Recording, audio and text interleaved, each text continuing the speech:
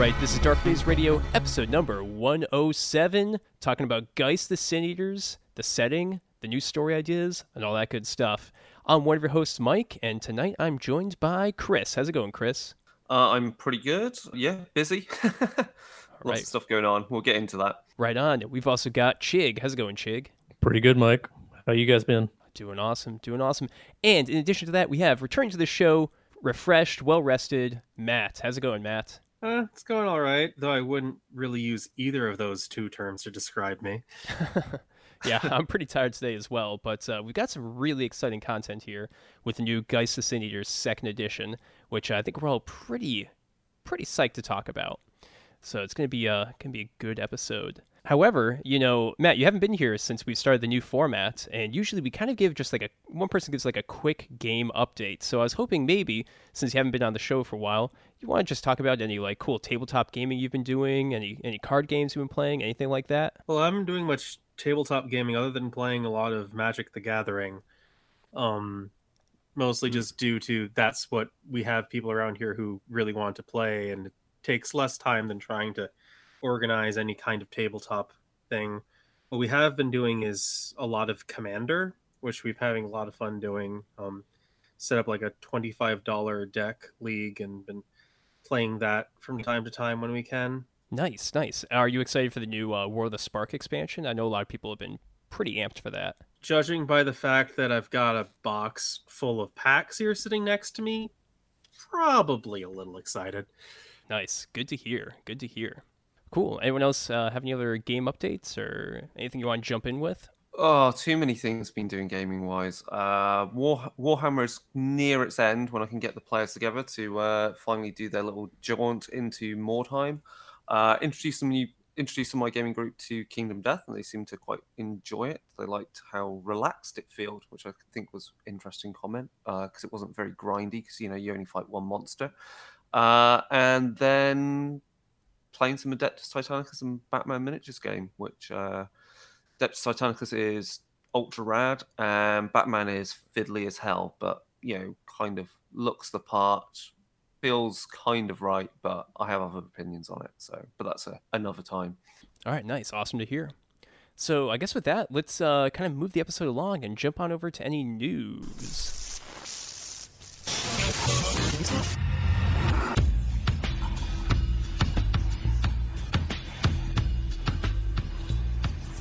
All right, Chris, do you have any cool announcements, anything like that? Anything good going on?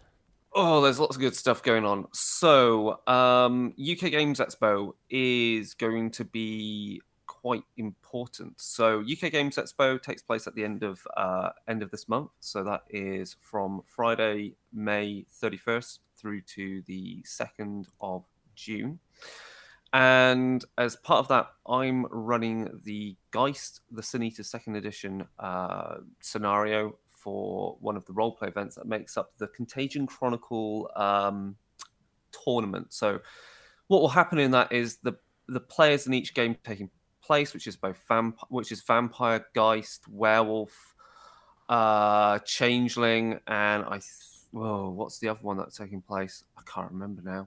I want to say possibly Promethean, but don't hold me to it. Anyway, it's all up on the sign-up thing. The players having played that, will vote which player they thought was the best at the table, deserves to go through to the next round. And the next round is the full crossover game that Matthew Dawkins will be running for Contagion Chronicle. And then there'll be a same vote at the end of that. And, players will get freebies and will get prizes for participating and so forth. So that's all ready to sign up on the UK Games Expo website. And then all other things going on is that I will be running on the Sunday morning 2-hour Vampire 5th Edition demos at the Modiphius booth. And then also on the Sunday at 2 p.m, we have the UK Games Expo Darker Days Radio 10th Anniversary live show with special guests from Onyx Path, White Wolf, and Modiphius. So we will cover upcoming things from Chronicles of Darkness and also World of Darkness. And if I can get certain people there, possibly a little bit of Trinity as well. Nice. That's awesome to hear. Do we have the people hammered down yet? Or are we still kind of We're Not making an keeping announcement We're on. keeping it vague because obviously you never know what could happen in the Right, run-up. right. Mostly we'll have it locked down a few days before, maybe, and that might still change. Would it be safe to say that people that have previously been at like Dragon Meat, coffee episodes and stuff like that might be on this panel? Possibly so, yes. Okay, all right. That's as Uh, much detail as we can give at the moment. Yeah. And then also on the Storyteller's Vault, Venice Unmasked has been doing really well. So that's the setting book I wrote and re-edited after it's been around for like 8 years. Put it up on there. And that's been doing really well. It's still in the top 10 on Chronicles of Darkness community material. Good reviews for it. So please grab it. It's a good setting book if you even just want it for, say, vampire or mage. And at some point I will write vampire and mage bits for Venice, or more than likely Geist, actually, because I think Geist is a really good fit for Venice, given the themes. And then also The Hunger Within is doing really well, still getting picked up, and people have reviewed that as well. Is there any other news about releases? Well, I think it'd be cool to bring up that we are currently in the process of running a Geist adventure, which will be coming Of out pretty course. soon. And that'll be pretty rad. It's going to use second edition rules. So if you like what you hear this episode, definitely check it out once it comes out. It'll probably be like a month from now or something like that. But pay attention to Facebook and other social media. And we'll also announce it here on the show once it's finally hit the street. Yeah. All right, cool. So I think that's pretty much it for all the news. So let's just dive into the Chronicles of Darkness and really explore Geist 2nd Edition. Chronicles of Darkness. Geist is the storytelling game of second chances, and boy, did it really need a second chance, because the original 2009 printing was riddled with errors. There was like unedited rules from a rough draft made it in. There was like a lot of strange formatting errors. And even like the distributor, Alliance Game Distributors, was not interested in buying the game line. So that really reduced the amount of effort that could be put into it. There couldn't be any Geist supplements, and there were a lot of issues, unfortunately. So Geist was, back in 2009, kind of half dead on arrival. Now, the interesting bit of history is that Geist actually got like a version 1.1 because Eddie Webb saw all the issues that there originally were. He took it upon himself to basically rewrite the book, re-edit it, relay out, and everything, and get it into a workable condition. And that was a really well-received new version for Chronicles of Darkness 1st Edition. Mm-hmm. And now, of course, we've got all the new Chronicles of Darkness 2nd Edition material coming out, and finally we have the updated Geist. So in this episode, we're going to explore the setting, talk about some of the different character ideas, and go through that. And in the subsequent episode, we're going to cover all the rules and character creation options of Geist 2nd Edition. And we'll see if the 2nd Edition was really worth the second chance. The big question to start off with, of course, is who are the Sin Eaters? Who are the bound of this edition? The characters that you play. Does anyone want to jump in and kind of cover some of the basic ideas? Okay, so I'm going to mention something that goes all the way back to original 1st edition Chronicles of Darkness, back when it's still World of Darkness. New World of Darkness. So we had all the way back in Shadows of the UK the idea of these guardian graveyard spirits that were kind of an embodiment of death, the meaning of death. And that is where the germ of the idea of Geist comes from. And we actually see that concept of those guardian spirits actually in this book. So the first thing is you are partly playing a spirit that is not just a ghost, but is something that's kind of become more than just a ghost. It's become a meaning and embodiment of a type of death, an element of death, like dying due to car crashes, maybe, or dying due to asphyxiation, or dying in some sort of type of fire, like arson or something. You could even look into, say, modern media. You can simply look at, say, Corpse Bride, the animated film, and in that, the Corpse Bride is a Geist of sorts. And now, while the Geist is a type of spectral dead spectral entity from the underworld, a ghost that has become something more. The Sin Eaters, though, are still human for the most part. You have died, and you have, rather than becoming a ghost and clinging on to your anchors, the things that tie you to this world, that gives you essence, that sustains you. Something else has helped tie you to the world, and that is one of these Geists, and that is done through something called the bargain. So the Geist kind of sits inside your soul, or at least helps tie it together so it doesn't kind of tear apart and become the bits that you know as a ghost.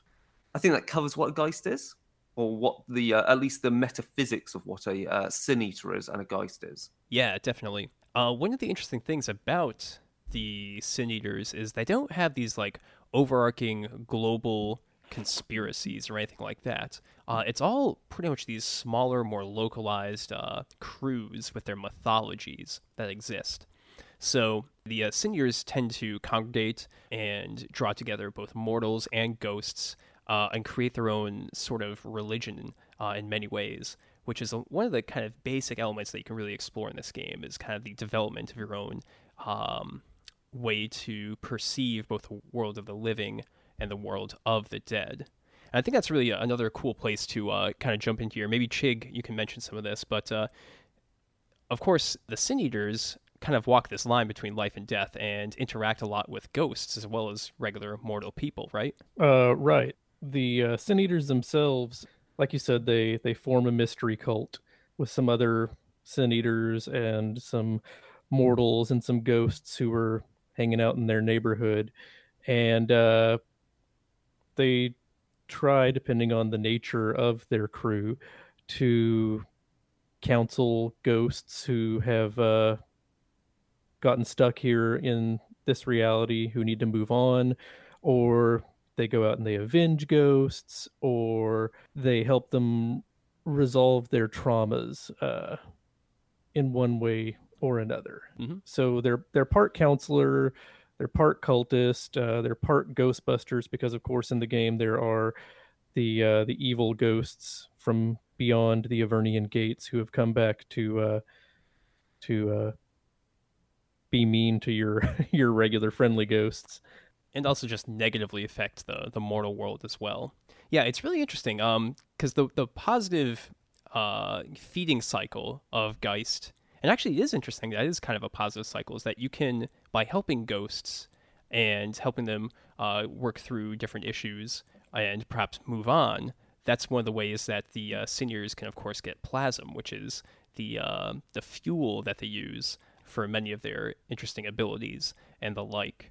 So while of course there can be evil Sin Eaters that take advantage of ghosts, a more careful crew can of course cultivate different ghosts, either using them or helping them as part of their whole mythology and all of that, which is pretty interesting and neat. There's quite a host of antagonists in this book as well for you to face. So we've been talking about ghosts that come from the underworld, these Reapers, which we'll get a little bit more into.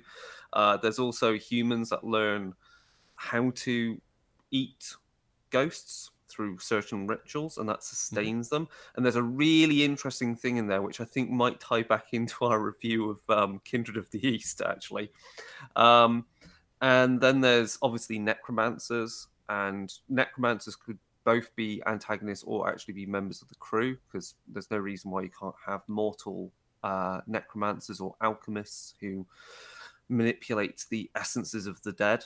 And then there's the Kerberoi and Chthonians as well, the other weird things that live in the underworld. So there's a lot of interesting things, and I think that's one thing that's obviously born of second edition Chronicles of Darkness, that because everything hangs off the same core mechanics for how spirits operate, a lot of the working how the underworld operates is clearly the work of like led by Dave Brookshaw and others, because obviously how the underworld operates has to tie into other realms, spiritual realms operate, so that obviously Mage has a good handle of, can interact quite well with all of these things. And there's no reason these antagonists can't turn up in, say, Werewolf, who are more than capable of taking out spirits as well. Yeah, definitely. So let's get back to the Sin Eaters a little bit, because I think one of the really cool things to talk about here in second edition is how fundamentally the Sin Eaters have changed.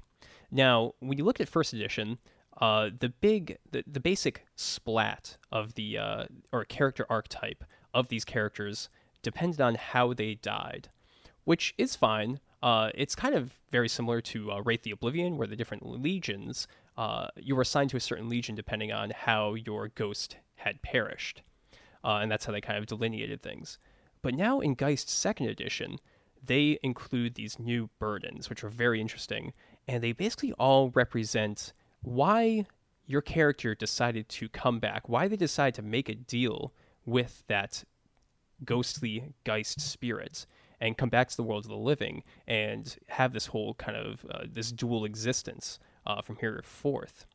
And it's very interesting. You have ones such as the bereaved who return because of their own sadness, because they want to make up for something.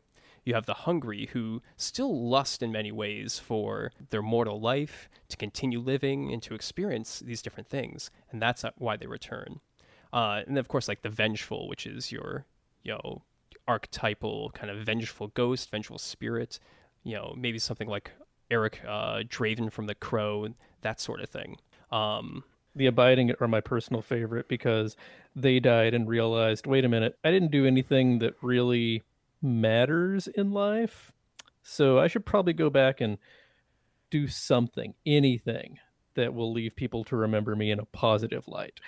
Because the Abiding are also people, an example that they give of an Abiding is somebody who was an athlete and they died with like an asterisk in their record book, so they have to come back and they have to show that no, yes, I was that person once, but I've moved on, I've actually overcome that whatever it was that darkened my record, and here is what I'm going to do moving forward to make the world a better place. And I think you also left off the kindly. I did. Yep. Right.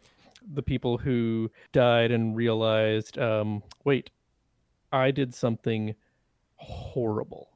I have to go back and I have to make that right. And it could be something like I never said thank you when my next door neighbor came by when I was sick and brought me casseroles. It could be something as small as that, or it could be something just on a world scale. So they have to come back and they have to make things better. And I like that all of the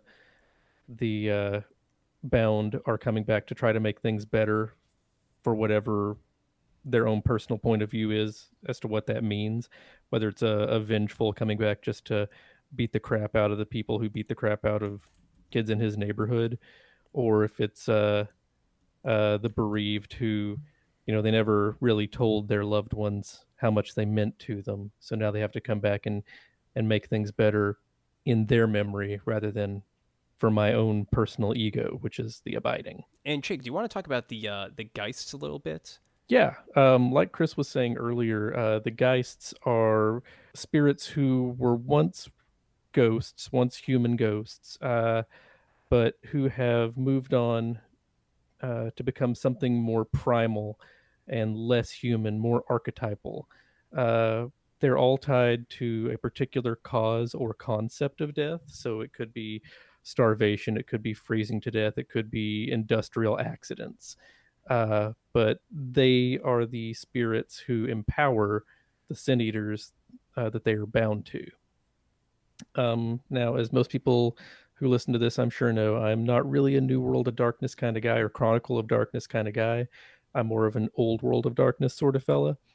And the nearest and best analogy that I can think of to make this work in my own head and for other Old World of Darkness guys would be the awakened avatars from Mage. So they're part of the Mage and they're the source of the Mage's powers and abilities, but they are inherently separate from and more than the Mage. And if I wanted to port this game over to the Old World of Darkness, playing a Sin Eater would be really fun in a Mage game.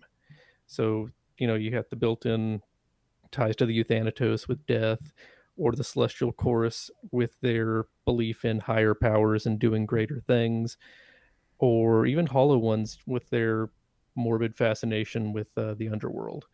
And if and when I run another mage game, I'm probably going to lift the whole Geist creation system out of this game and use it to have people flesh out their avatars. Yeah. But yeah, like I was saying, a Geist is a powerful ghost that gave up its own humanity and being to become something bigger that grabs the bound at the moment of their death and just makes a deal with them to come back and influence the living lands. But the Geists also, they have their own memories as much as they may well be twisted by the things that have changed the ghost into a Geist. They have some memories and unresolved things, which again, I think if you, through play, if you resolve the Geist's desires, needs, whatever you're resolving, that also plays into the evolution of the Geist and the Sin Eater as well. Right. They don't remember being John Smith, but they do remember being, I was a father, or I was a mother, or I was a prince, and I have to go and, they're archetypes. They're not people anymore. But I also, am I right in thinking that also the power stat for Geist, and then we'll get into this in the character creation called Synergy, is about how that back and forth between the Sin Eater and the Geist, and how much you begin to unlock the Geist's kind of deeper memories as well. Because obviously, as a Sin Eater, you're reminding the Geist how it was human, and the Geist is opening you up to more of the powers of death and the underworld through that process. So yeah, it's a really cool balance, and I can see why that would work for old mage, for Mage the Ascension. Right. Yeah, absolutely. Yeah, the more synergy you have with your Geist, the more they remember being who they used to be, but the more you have an influence over what you can become. If that makes sense. Yeah. Right. So what's the next bit we're covering? So Mike, what's the underworld like? I think we've covered this a lot in other episodes in the past, because we've used it as inspiration for old school Wraith, but it's good to have a full reminder, isn't it? Yeah, certainly. So basically, the underworld is another layer of reality that you can enter, and it has a couple of levels. So the Geists, or even mortals, could probably enter through the Avernian Gates, which are these links to the underworld. And by stepping through that portal and entering, you end up in these kind of caverns and with like winding rivers, the rivers of death, which are what lead you down deeper into the underworld itself, where you can find these small, like, shanty towns of ghosts that reside in the underworld, where they've kind of found different detritus and scraps that have kind of fallen down there and used those to build small communities and the like. But as you descend deeper and deeper into these other realms of the underworld, you start to find more bizarre and alien and distant kind of creatures, which are things like the Kerberoi and other entities lurking down there, until you get to the more really overlords of the underworld itself. So it's an interesting perception. It's similar in many ways to more like the Greek underworld in a lot of ways, where it's kind of this dark realm where there's many echoes of the living worlds that have just kind of like fallen down here. Yeah, it specifically references eating the pomegranates and makes very not at all subtle nods to it being the Greek underworld, which is interesting. But I mean, there's lots of different things with how they've they set up how you get there. So Mike, as you said, you have these Avernian gates, which are generally found at places that resonate with death. So there's an Avernian gate in every graveyard. You might find an Avernian gate somewhere which has been tainted by lots of death. You also find them at what are often called low places, so places that are dark, underground, cavernous, those type places. And then when you go through what you call the upper reaches, they often have more of a reflection of the more recent world. So say you went through an Avernian Gate in the London Underground, the walls of the walls of the tunnels there would maybe still look like they have the same sort of tiling. There may well be rusted signs from previous eras that give the names of tube stops. You might still also hear the rumble of the tube trains that are going by in the real world. So you're still you have that level of proximity still. And then to get further into the underworld, you have to go via the rivers of the dead. You actually have to cross them or travel down them.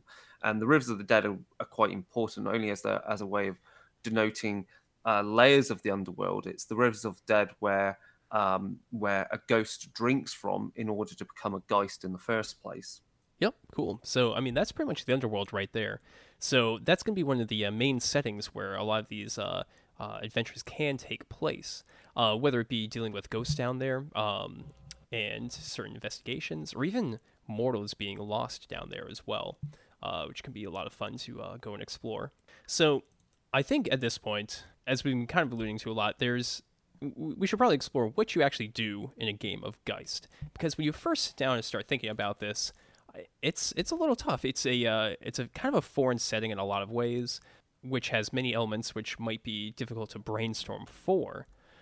Luckily, Geist seems to have a lot of different end game content that's been put in to give your Sin Eaters something to work towards in kind of like a basic overall chronicle.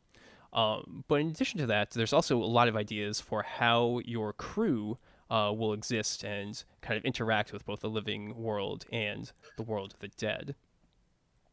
So I think just to start off, it would be good to kind of talk about the different crew archetypes. Now, there's 5 included in the book, which are the basic ones that are meant for player characters. So we have, of course, the Furies, which are crews that try to balance the scales of justice to put right anything that's gone wrong in either the world of the living or the world of the dead. So kind of like ghost cops, right? Yeah. Because they're not just about exacting revenge or just balancing the scales. They're looking at the reasons for why something went wrong in the first place as well. So they're a lot deeper than just a bunch of ghostly hangmen running around. Right. I mean, they can be just a bunch of ghostly hangmen running around beating the crap out of people, but in theory, they should be more. And I mean, they don't have to be like good guys at all. They could actually be more about enforcing the status quo and that sort of thing. And we'll talk about that a little bit when we get to the more antagonistic crews. Mm-hmm. In addition to that, we've got the mourners, which are ones that try to remember the dead and kind of care for the ones that have been forgotten in the world of the living. So helping out and assisting ghosts that might exist from centuries ago that no one really remembers. That's really cool, because going back to what we were saying about the underworld with these shanty towns, because the way ghosts, if we talk mechanically briefly, ghosts gain essence when they're near their anchors, or they do other ways of siphoning essence in the real world. In the underworld, because their anchors have been destroyed, they've been drawn down there, so they kind of eat from little bits of detritus that comes flowing down from the living world through Avernian gates. So literally memories, tokens, whatever. And the other way ghosts can get back essence when they're in the underworld is if someone remembers them. So I really like that concept, because you can then empower ghosts, wake them up, and then you can go down there and you can start talking to them about things that have been long forgotten. So I really like that kind of concept. One thing to note, though, is that Sin Eaters cannot remember ghosts and give them essence. They have to find somebody else to remember the ghost for them. Which is good because that represents how a Sin Eater's soul is not the same as a human soul because it's held together by a Geist. So it's not, it doesn't have that internal spark, which is what's required for those memories to carry essence to a ghost. Then, of course, there's the Necropolitans, which are Geist crews that are focused a lot more on caring for the dead and looking out for the underworld and focusing on that as opposed to the world of the living in many ways. So that's what the main focus of their kinds of chronicles would be, is exploring the underworld and trying to, say, reunite loved ones and things like that. Of course, there's also the pilgrims, which so they kind of see death as another journey in many ways, and they're on their own, I guess, pilgrimage in many ways. So they help the ghosts and the dead try to release from their anchors to move on and to continue their existence in whatever transcendence there is beyond. And finally, there's the Undertakers, which are very interesting and unique. The Undertakers try to help the living get their affairs in order so that they can either easily come to terms as a ghost or even perhaps skip that entire existence in many ways.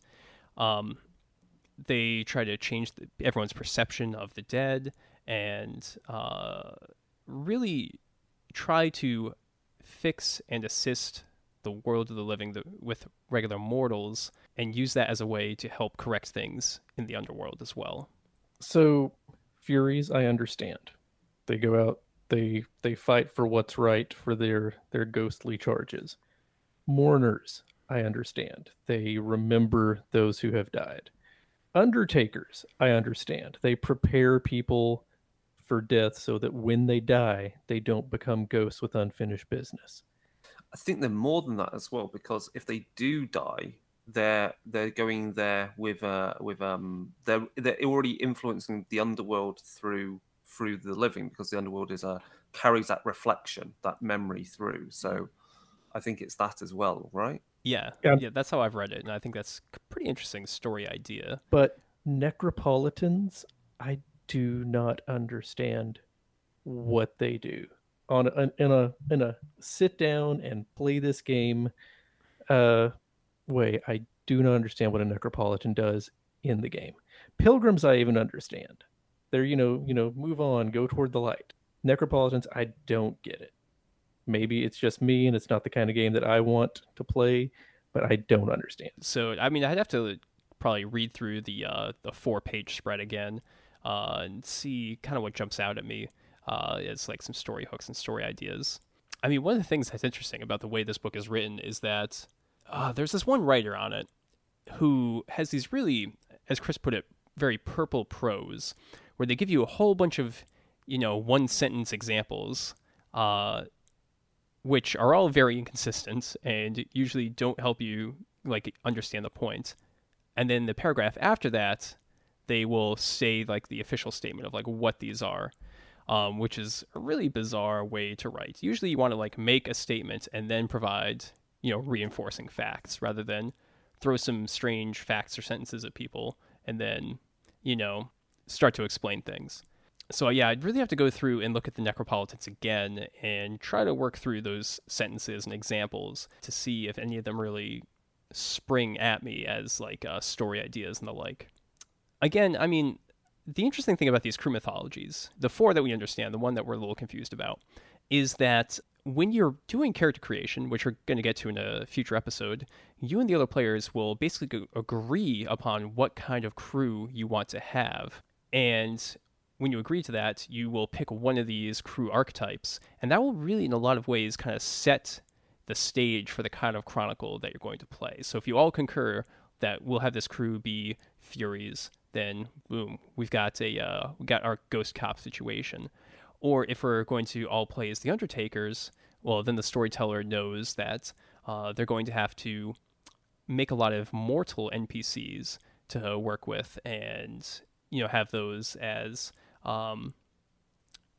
characters that will be kind of a long-term focus for the crew to interact with.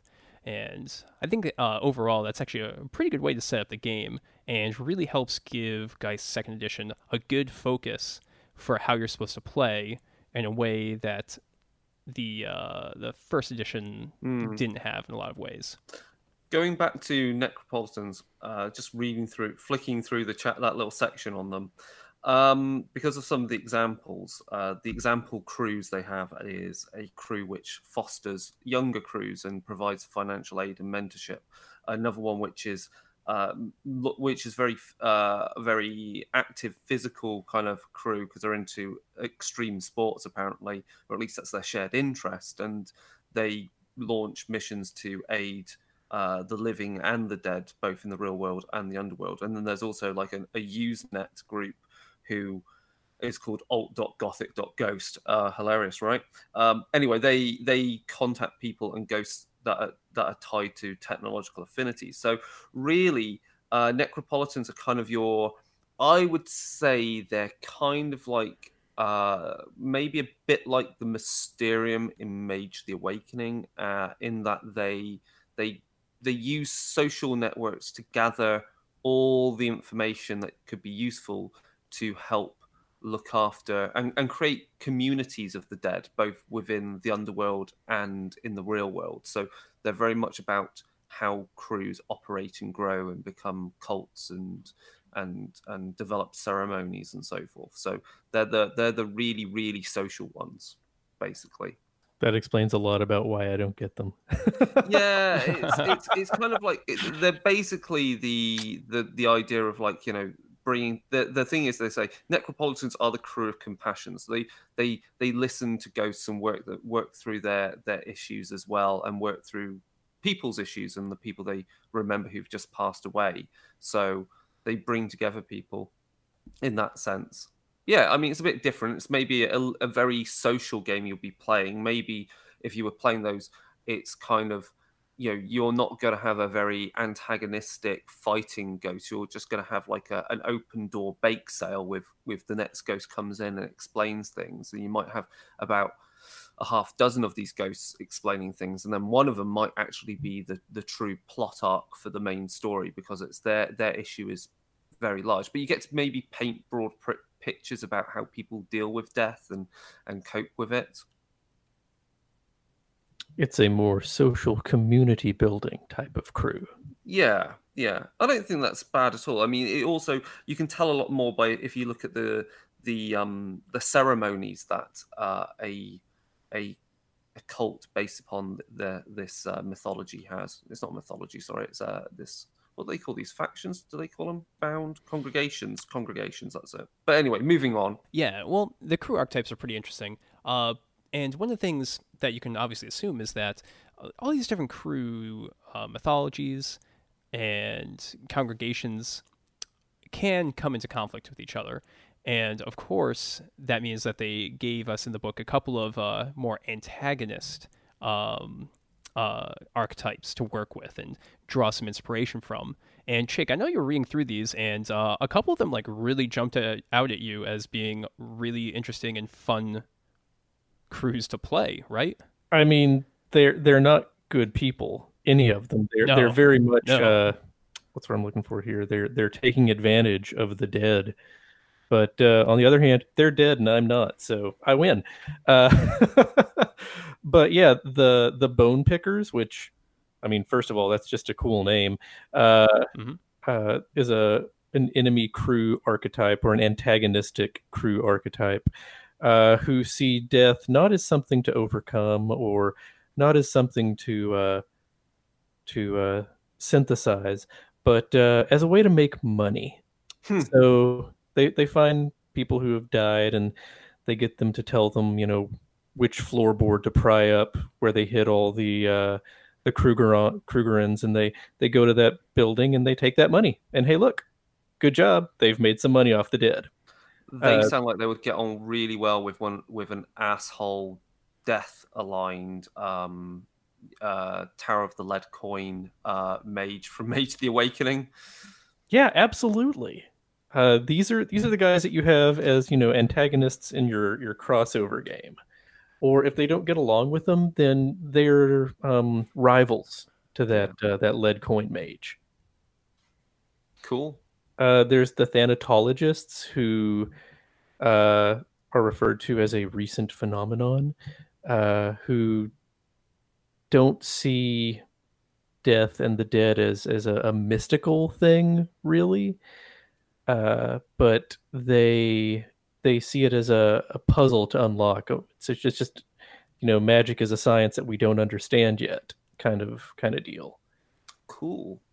Yeah. Again, one of the things coming back, like these ideas, the really Geist often seems to have the opportunity for some of the best crossover without anything to do with the Contagion Chronicle. Because again, you look at the way you just said about Thanatologists, and they're looking at it as a death is a puzzle.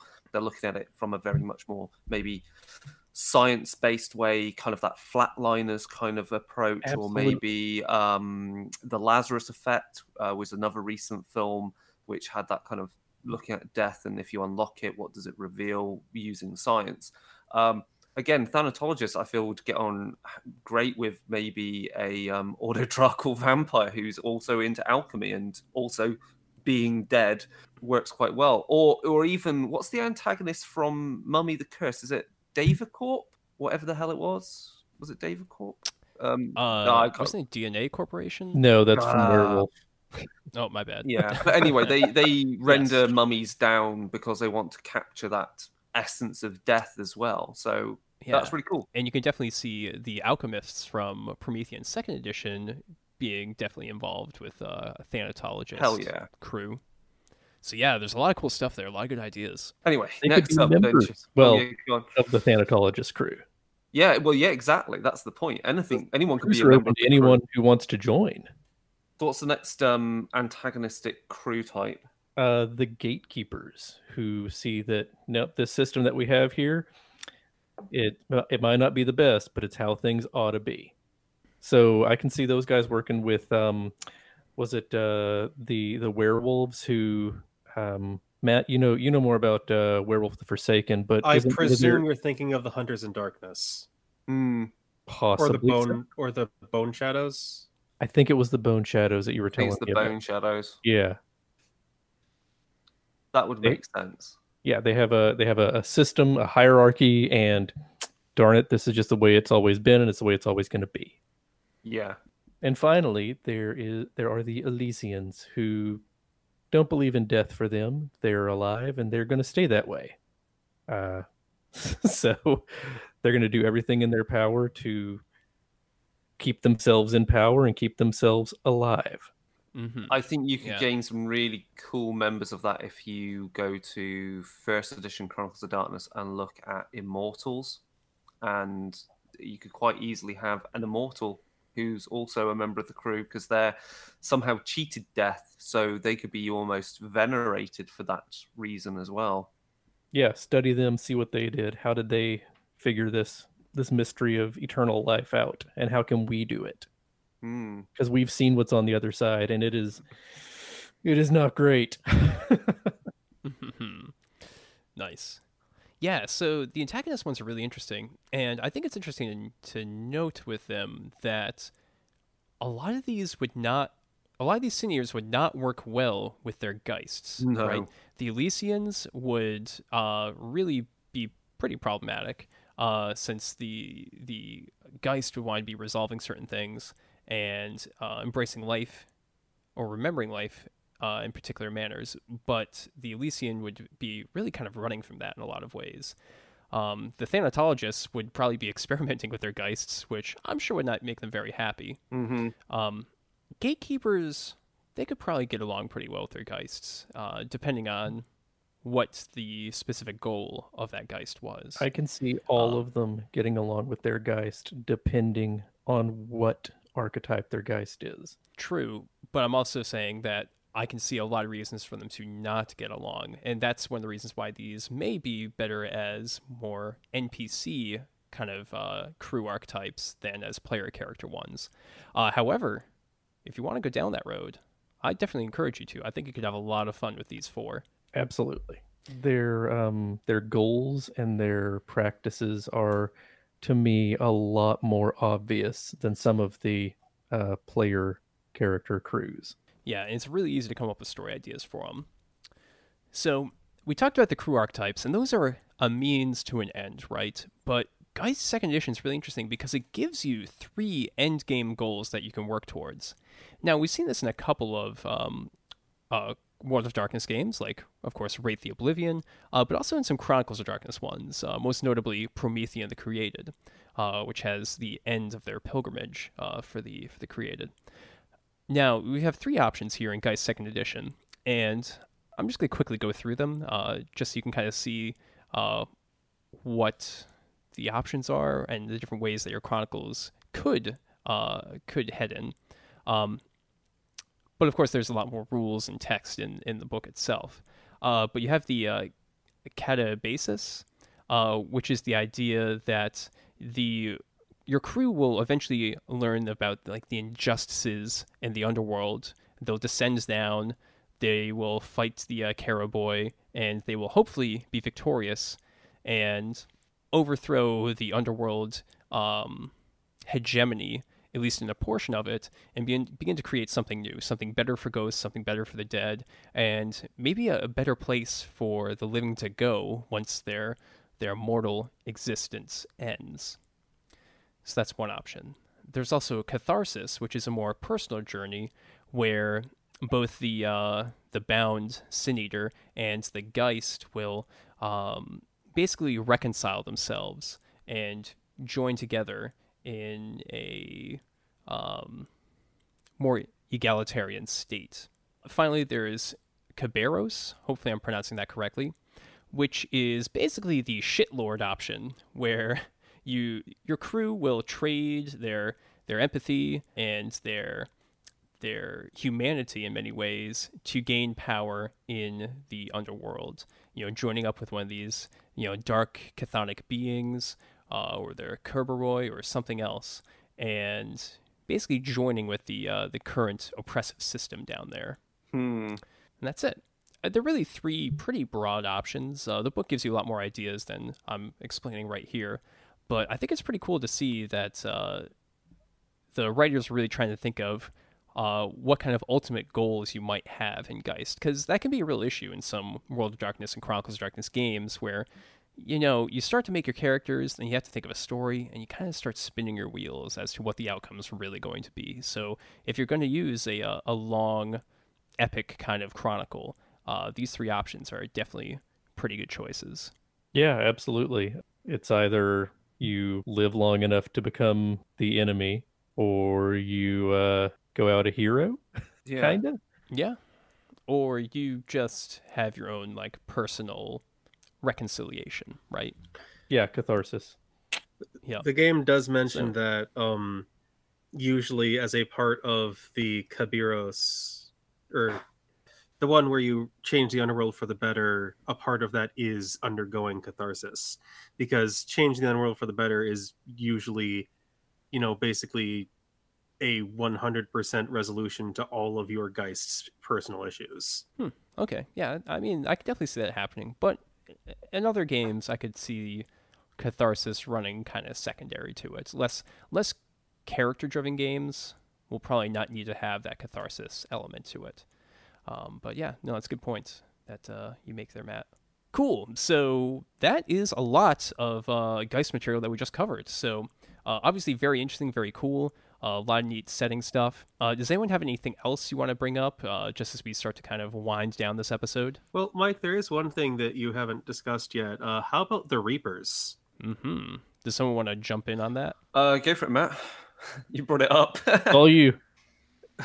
I brought it up because I vaguely know it exists. Okay. So a Reaper is what happens when a Geist can die. And when it dies, its ephemera, its corpus, whatever you want to call it, twists and shapes itself into a type of memento mori. So these items of death, which often could be keys. They are tied to keys. They can be used by other Sin Eaters to empower things. But the death of a Geist creates this death mask, this type of memento mori, which can be worn by a ghost, and that empowers them. And obviously ties them into the very powers of the underworld, to death, all those things, but without the kind of mediating element of a Geist that exists. And that turns them into very hungry, awful ghosts capable of opening Avernian gates, coming into our world, and basically grabbing ghosts and dragging them off into the underworld to feed on them and other horrible things. They are complete assholes. Yeah, they're just hungry spirits. Oh, yeah. So they're kind of like specters in that sense from Wraith, but I think, yeah, kind of. Nice. All right, cool. So, yeah, I think that's pretty much it for Geist 2nd Edition, at least the setting element of it. Of course, next episode, we're going to be talking about character creation and going through an example and talking about a lot of the rules and a lot of the mechanical updates, because there are quite a few in this 2nd Edition version, and it's all pretty neat. So, yeah, I guess we'll just start to kind of wrap things up here. So, of course, we are Darker Days Radio. You can check us out at our website, which is darker-days.org. You can send us an email over at darkerdaysradio@gmail.com. We have our Twitter, which is @darkerdaysradio. We're on Instagram, Discord, facebook.com/darkerdaysradio. We're on Spotify, where we've been getting a lot of new listens, right, Chris? Yeah, it's slowly ticking up. People are making use of it, so that's Nice. good. I think you can even get us on Deezer. I don't even know what the stats are on that. So, but we're there, and of course on iTunes. Please, please, please, if you listen to the show, please leave reviews, because it does help us organically reach people that are into the same stuff as you. So, more listeners is great, because then we can find out what more stuff you want to hear from us in future. What else can they do, Mike, to support us? I've put up some new stuff on Redbubble. Please, we're a totally freebie podcast, but it'd be nice for people just to show their support by turning up at conventions wearing a t-shirt, because then people go, oh, who's Darker Days Radio? And then look us up and be like, oh, right, cool. Yeah, I think that's pretty much it. Thanks, everyone, for coming on board for this great episode. And, yeah, to all the listeners out there, thanks, take it easy, and have a good night.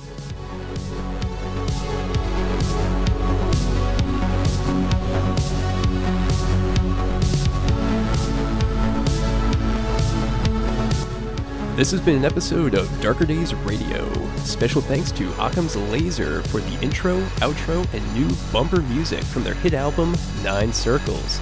Check out the rest of their work at occamslaser.bandcamp.com.